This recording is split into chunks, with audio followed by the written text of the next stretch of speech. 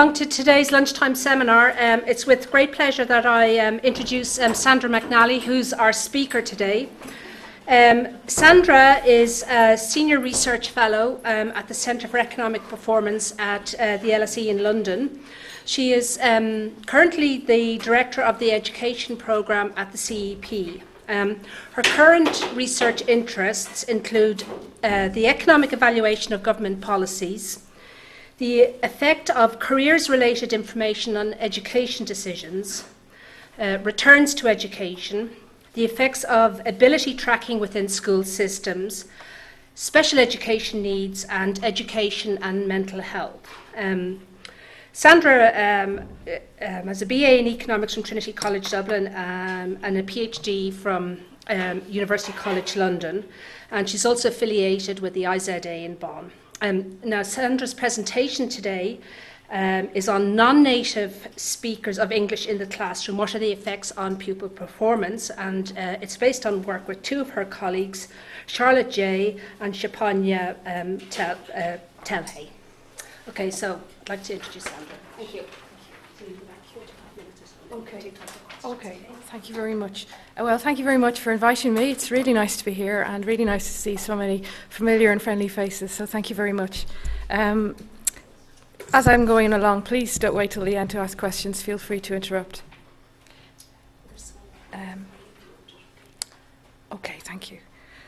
So in England, 12% of primary school students don't speak English as a first language, non-native English speakers, and the number has increased by a third since 2003. So this paper is about, does this affect the educational attainment of native English speakers by the end of primary school? So the perception in the media is that this is quite a negative thing, especially in places like London, where the percentage of non-native speakers is very high and has increased quite a lot. And this is somebody, Sir Andrew Green, chairman of the Migration Watch UK, saying that it's primary schools where the effect is felt most acutely, and where the education of native English speakers is bound to suffer as immigrant children require extra help. But if you would consider the academic literature, you might take issue with that, because for a start, a lot of non-native English speakers are from ethnic minority groups, and we know that there's a lot of catch-up through primary school. We know in the adult population, the migration to the UK is selective migration, and a positive selective migration, and has been for some time. That's on average people who immigrate to the UK are better educated than natives. So that might actually, the peer group, even if they don't speak English as a first language, may be from better educated backgrounds, and that may actually mitigate some of the sort of negative impact of the fact they're not speaking English when they start school. And we know that even very recent immigrants, A8 immigrants, those are from people from Poland, for example, are better educated than the native population. So what's our approach? Well, firstly, we want to examine the association between the proportion of non-native English speakers and the education attainment of native English speakers, and look at how that changes as controls are added. So even without putting any causal interpretation, it's still quite an interesting thing to look at.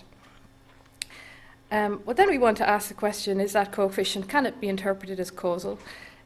Following the approach in the peer literature, which says that you can put in a lot of controls, and hopefully what's left is idiosyncratic variation in the peer characteristic, and you look at that and how that relates to the dependent variable, and people try to argue that really all the variation there is after you put in all of these controls really is random. So we can look at that and see if that's plausible in this context or not. And then finally, try to use an instrumental variable strategy, particularly for white non-native English speakers, which is really reflecting the increase in that reflects A8 immigrants. And we know that a lot of those people are Polish, that they're from Catholic backgrounds and strongly Catholic country, and that had a sort of increase the demand for Catholic schools in particular, and we want to use that as a basis of an IV strategy to see if there's a causal impact.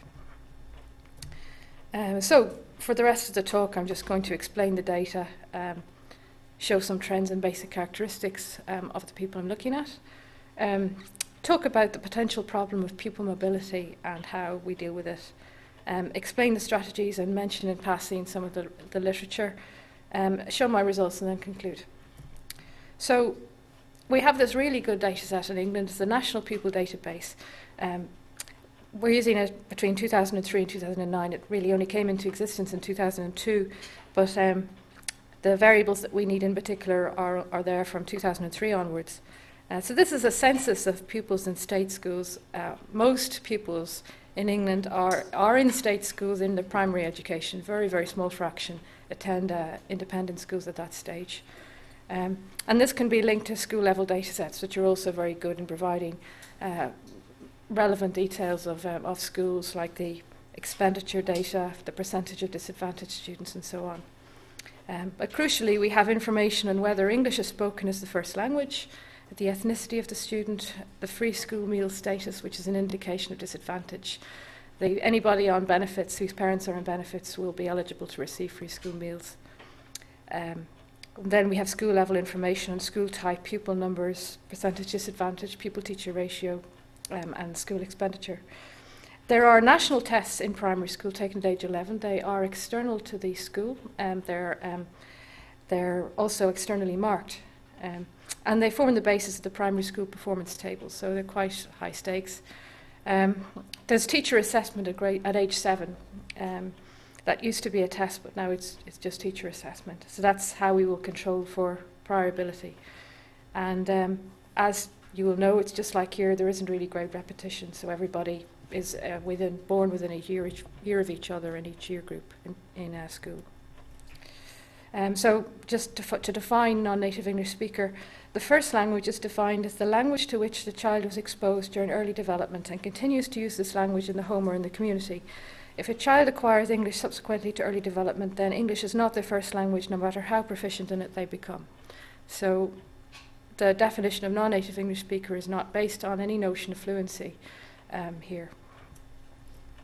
This is the percentage of children in Year 6 who are non-native speakers of English and of non-white ethnic origin. So you can see that there's been a steady increase over time.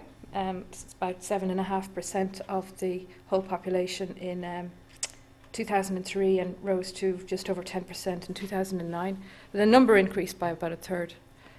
And these are I just want to illustrate in this particular slide that although the majority of native English speakers are from white British backgrounds, ethnic minorities are actually split between in non-native speakers who are ethnic.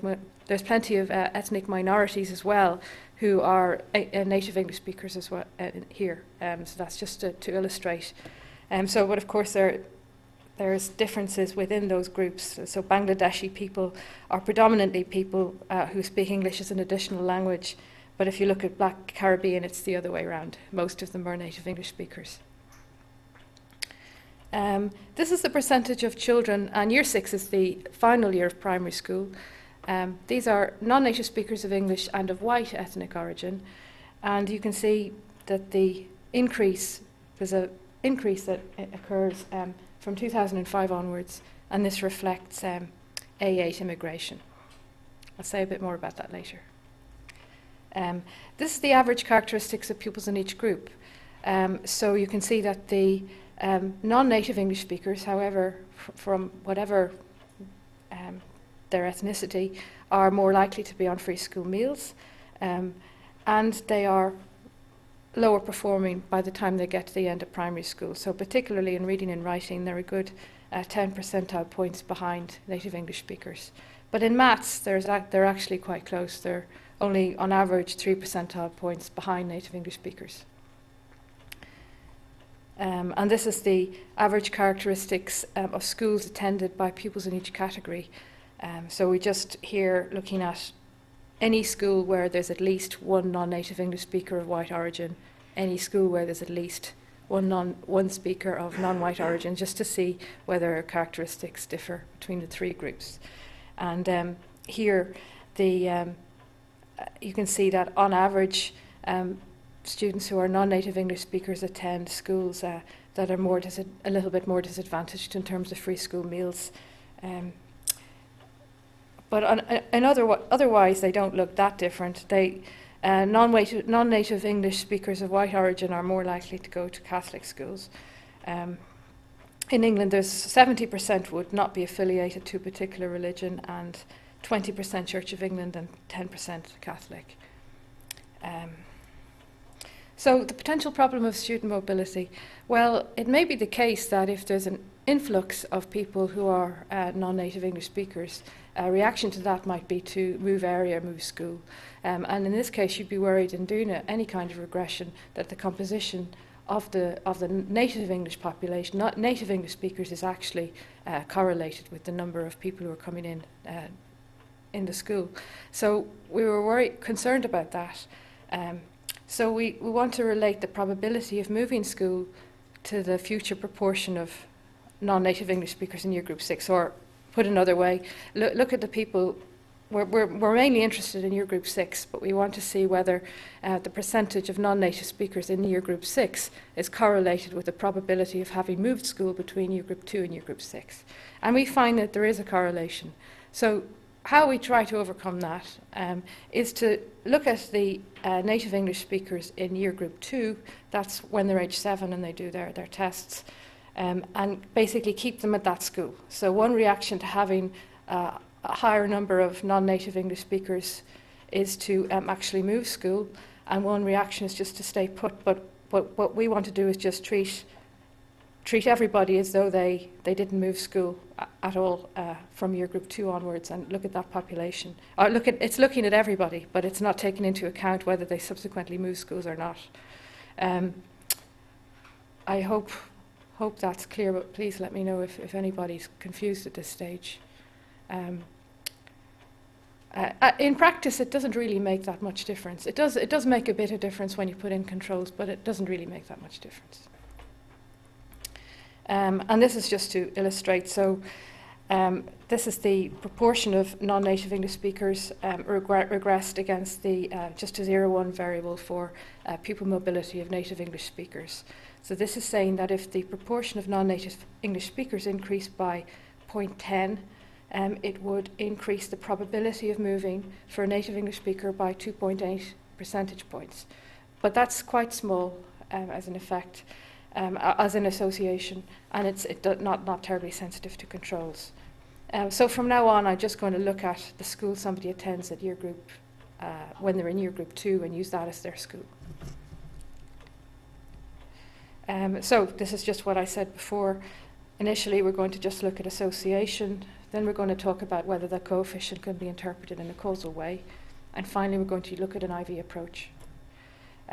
So this is the procedure for looking at the association. So first of all, looking at row correlation plus year dummies. Then we put in controls for individual demographics, so the free school meal status of the native English speaker, their gender and their month of birth. And then what we do is we control for the age 7 teaching assessment of native English speakers, and then put in school fixed effects. Now, I presented this recently at CEP, and people suggested that I do D before C, and I've done that, D before C, and it doesn't make any difference. I've changed the paper because it actually does make more sense to do it that way. The idea there is that perhaps the impact of non-native English speakers is already captured by age 7 tests, which is maybe why you don't want to control for it too soon. But then we put in time-varying school characteristics. We put in then the total number of non-native English speakers in the whole school, because perhaps the whole school is changing. We're interested in non-native English speakers in your year group, not in your whole school as the mechanism. And then we can put in school-specific time trends as well. So by the time we get to the last thing, we've put in a lot of controls. So that's the most detailed specification.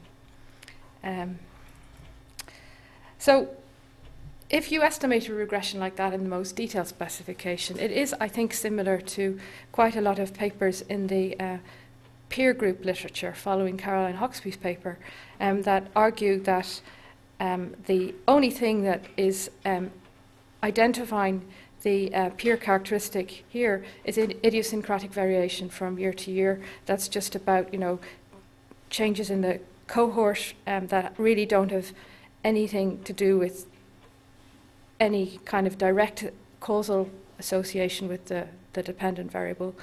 And there's quite a lot of examples, including Paul's work here. So that's what we're going to look at as one of our strategies. And then the other thing is the IV strategy. So in May 2004, there were 10 Central and Eastern European countries that joined the EU, and the UK, Ireland and Sweden were the only countries to initially grant full freedom of movement. So many of those immigrants were from Poland, our country where many people are Catholic. So this had a disproportionate effect on the demand for Catholic schools. This is something that's well known anecdotally in England, but this is what the data shows. So this is the percentage of white non-native English speakers by school type: Catholic schools, Church of England schools, and schools that are not affiliated to any particular religion. And you can see that the big shift there is for Catholic schools. So in the IV approach, what we want to do is we model this trend as a spline, and we want to use the part of the trend that really gets that increase and then interact it with Catholic schools and use the interaction between the change in the time trend and Catholic schools as the IV. So controlling for the direct effects of the time trend and school type separately. And we'll try and show to you that that is a reasonable thing to do, that particular variable is strongly correlated with what we're interested in, the percentage of white non-native English speakers, but isn't correlated with anything we might what we might think of as a control variable. So that's just illustrating what I've just said. So was this influx big enough to change the number of Catholic schools or make Catholic schools a lot bigger? There is a correlation with school size a little bit, but it's not very big. It wouldn't have changed the number of Catholic schools that much, because that's something that responds really slowly to changes in demand. Yeah, I guess the question is, could it have led to overcrowding, or could it have affected the mix of native students because they were crowded out or something? Well, we're continuing to look at everybody at the school that they attended 4 years before. So we're already trying to sort of deal with that issue of potential compositional change. And then what we have... Okay, so these Polish kids are coming in various different grades. They're not all starting. That's true. They're coming in all the time. Or yes, and we try at some point, not in the IV approach, but in the other approach, to look at what the impact is if you just arrive in the school within the last 2 years, as opposed to having been there for 5 or 6 years. But yes, the increase in the A8 people is post 2005, so they haven't necessarily been there since year group 2. So this is the first set of results, and just focusing on what the association is. So in the first column just shows the association when only controlling for year dummies, and here if the percentage of non-native English speakers increases by 10 percentage points, the association is that it would the percentile score of native English speakers falls by 1.2 percentile points in reading, 0.9 percentile points in writing, and 1.4 percentile points in maths. So you can see that even in the raw association is actually very small. Once you put in minimal demographic controls, that association is at least halved. So that's really saying that the negative association you see in the raw data is mainly accounted for by sorting. That the non-native English speakers are sorting into schools with less favourable characteristics, and that's what's generating the negative correlation in the raw data. Now, if you put in the age 7 tests, it reduces again, and if you put in school fixed effects, it goes away completely. If you put in school fixed effects in column 3, it will also go away completely. What I'd like to point out here particularly is that the standard error doesn't explode. So if you thought the school fixed effects were just taking out all of the variation, there was nothing left to explain you might see an explosion of the standard error, which would say you couldn't really say what the impact was or what the association was. But our standard errors are really small, and that they're not much affected by putting in school fixed effects. So if you wanted to interpret this in a causal way, you would say that there is absolutely no no negative or positive effect of having more non-native English speakers in your class. And that doesn't change as you put in more and more detailed controls. Basically, the appendix table is just showing the same thing, but not looking at forgetting about the mobility issue. So the next thing is just splitting people by whether they're white non-native English speakers or non-white non-native English speakers, and the raw correlation then is positive in the case of white non-native English speakers and negative in the case of non-white non-native speakers for reading and writing, and for maths, no correlation between white non-native speakers. But the story is just the same as before, that any correlation actually goes away very quickly after you put in school fixed effects. Then we try to look at nonlinearities, because clearly it might matter if you have lots and lots of people who are non-native English speakers in your class rather than just a few. And it does, and the raw correlation is definitely negative, and a good bit more negative if you're got quite a lot of non-native English speakers in your class, but it also goes away as soon as you put in other controls. And then we look at heterogeneity. So if you were worried about particular subgroups in the population, you might be worried about pupils who are eligible, native English pupils who are eligible to receive free school meals, pupils who do badly in age 7 tests, and pupils in London schools where we know that there's been big increases over time. But in each of those cases, you really don't find anything. Even in the raw association, it's not actually strongly negative in the case of pupils eligible to receive free school meals or pupils who achieve poorly in tests at age 7. The only regression where you do find something significant after you put in every control there is that we have is in the case of pupils who achieve poorly in tests at age 7. But then a 10 percentage point increase in non-white, non-native English speakers would only decrease the percentile score of natives by 0.5 of a percentile point. So it's really, really tiny. And then the last thing we do here is we look at the people who appear in the school census in the last 2 years, and that's in year group 6 or year group 5, and then people who've been in this non-native speakers who've been in the census for longer than that. And the rationale being that it could be really disruptive if you have somebody in your class coming in the last year of primary school. It could also be that if you've been in that school for a while, there's time for your English to improve by the time you get to age 11. But if you've just arrived, there isn't much time for your English to improve. And there you do see what you expect to see, which is the negative correlation between the percentage of non-native speakers arriving in the last 2 years of primary school and the educational attainment of native English speakers. But the story is completely unchanged once you put in controls. That completely goes away, suggesting there is no causal impact, and all of that just reflects selection. Sorting of people into schools.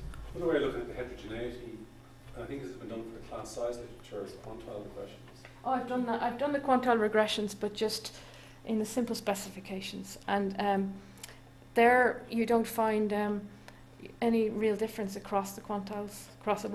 Looking at the 25% median and the 75th percentile. So I did that in the simple regressions, not in the more detailed specifications. And there you didn't see any difference in the distribution. But you're finding, when you just do a split, and you look at the ones who do badly at age 7, there is an effect? There is an effect there in that particular division. Yes, that's right. But it is small, very small.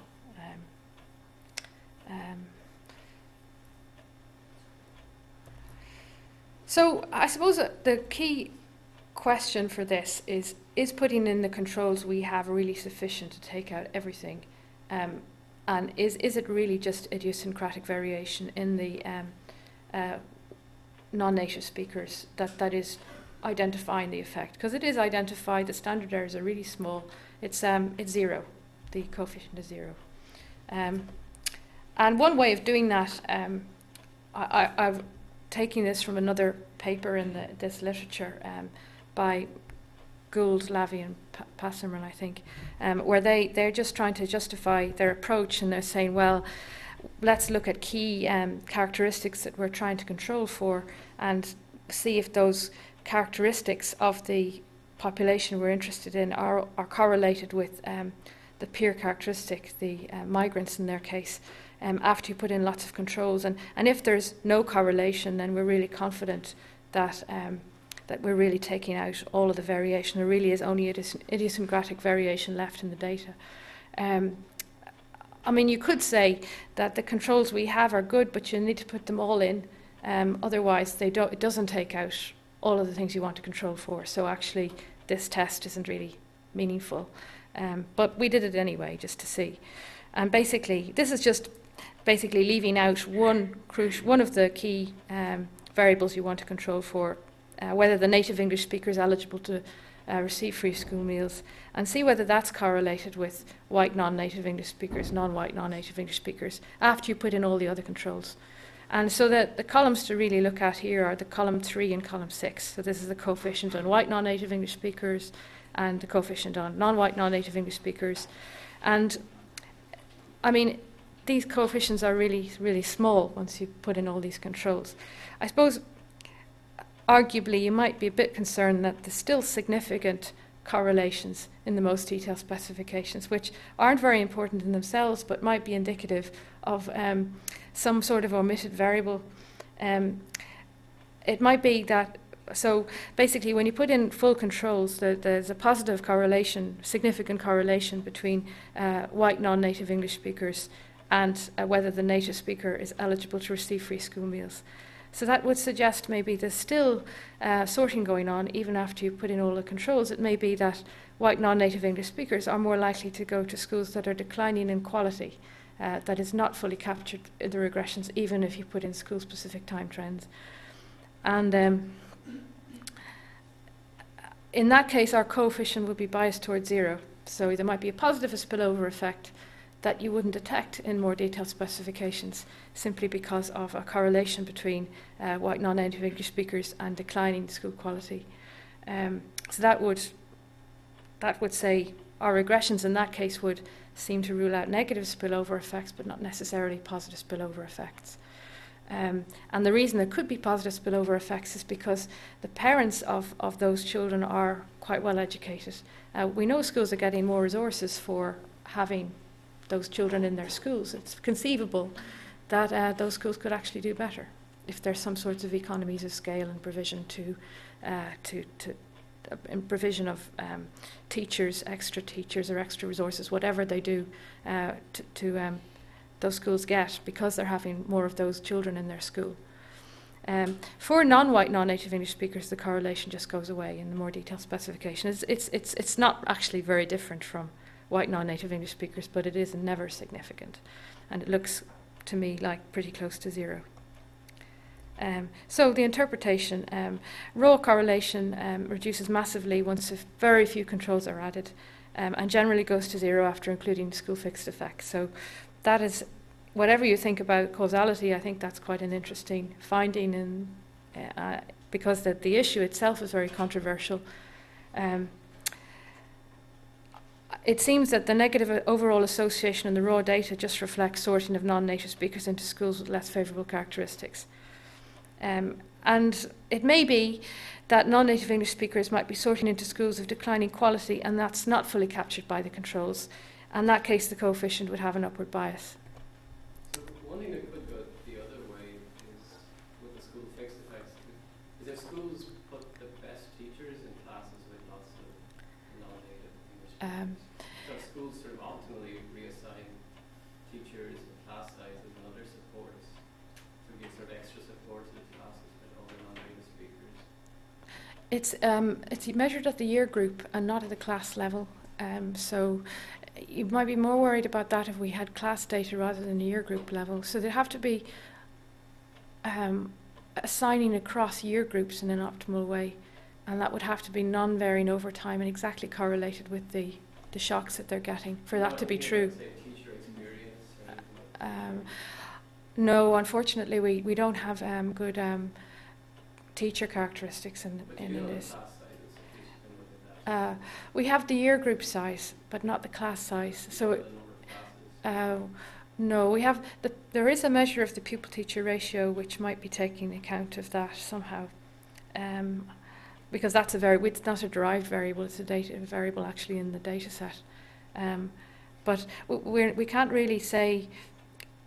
It may be that there is some. If schools didn't do what they do, I mean, if schools were completely oblivious and didn't care about non-native English speakers and didn't react at all to it, the impact could be negative. And it might be that schools are just doing things differently, and that once you put in school fixed effects, that's completely captured, and that's why we don't pick up anything. That would be the interpretation. Students who are not in the classes with the non-native English speakers are doing worse because they were assigned bad teachers because of this sort of teaching across the school. So basically, not students in the particular year group, but the school children in the year group maybe before might suffer. School fixed effects. You're basically comparing to reports in the school that there's a lot of non-native speakers to grades in the school where there are very few. It could be that there's an adverse effect on the whole school, but it's the same across all the classes, so it doesn't look like it's related to the. Okay. Maybe I can think of some way to look at that. But thank you. So this is focusing in on the percentage of white non-native speakers by school type, and as I showed you before, that the Catholic schools seem to be disproportionately affected by the A8 immigration. So the first stage in what we're trying to do with the instrument, as I said, is to use that part of the time trend and interact it with whether the school is Catholic, and use that as our instrument, but controlling for the direct effect of Catholic school, controlling for the direct effect of the time trend. And that's the first stage regression. So it's quite strong. The S-stat is over 20, so it's high, and it's invariant to including more and more detailed controls. In terms of falsification, what we can do is to see whether the instrument is correlated with anything else, like percentage white non-native English speakers, non-white non-native English speakers, whether the native speaker is eligible to receive free school meals, whether the native speaker gets a reasonable grade in their age 7 reading test, writing and maths test, and the instrument is uncorrelated with any of those things. So it seems to only be correlated with the thing we're interested in and not correlated with other things, the things we might want to control for, which is good. In the reduced form regression, there is the standard errors are very high for reading and writing. So the effects are basically indeterminate. For maths, though, you do see a positive coefficient, which is at least significant in the first 3 specifications, but doesn't change that much in the more detailed specifications really either. And that if you do the IV second stage regression with that, it would say that the increase has generated an increase in the maths scores of native English speakers by about 1.3 percentiles. So that's quite a bit higher than any OLS specification. How would you interpret that? Well, it's a local average treatment effect and not an OLS result, so it may be that it's just relevant for that subpopulation that are affected by the instrument, so that's why the two may not be the same. And also, as I argued before, we know that the parents of those children are very well educated, and so it is conceivable that they could have a positive effect on the performance of other children in the year group. So the conclusion is that any negative association is small and quickly goes away after controlling for key characteristics. And I suppose even if we don't put in school fixed effects allowing for pulse point, the coefficient would still be pretty small and pretty close to zero. I thought that potentially there could be downward bias in the coefficient for reasons I've discussed. And the IV regressions would suggest a positive effect for maths, but not necessarily comparable to the OLS. So it looks like any lack of language proficiency by non-native English speakers doesn't impede the progress of native English-speaking peers. Maybe because primary age students catch up fast anyway, so it doesn't really matter if they don't come into school speaking English as a first language because they catch up quite fast. Maybe schools are just resourced and have been for a long time to cater for students from ethnic minority backgrounds, and who, especially students who don't speak English as a first language. So that might be partly captured by the school fixed effect. And finally, positive selection of immigrants to the UK on education over generations, maybe. So I would say after this paper that really we shouldn't really be worried about negative effects of non-native English speakers. Apparently nowhere in the distribution at all, which is interesting. That's all I have to say. I hope I haven't been too quick. No. Oh, okay. It's 'cause plenty is Okay.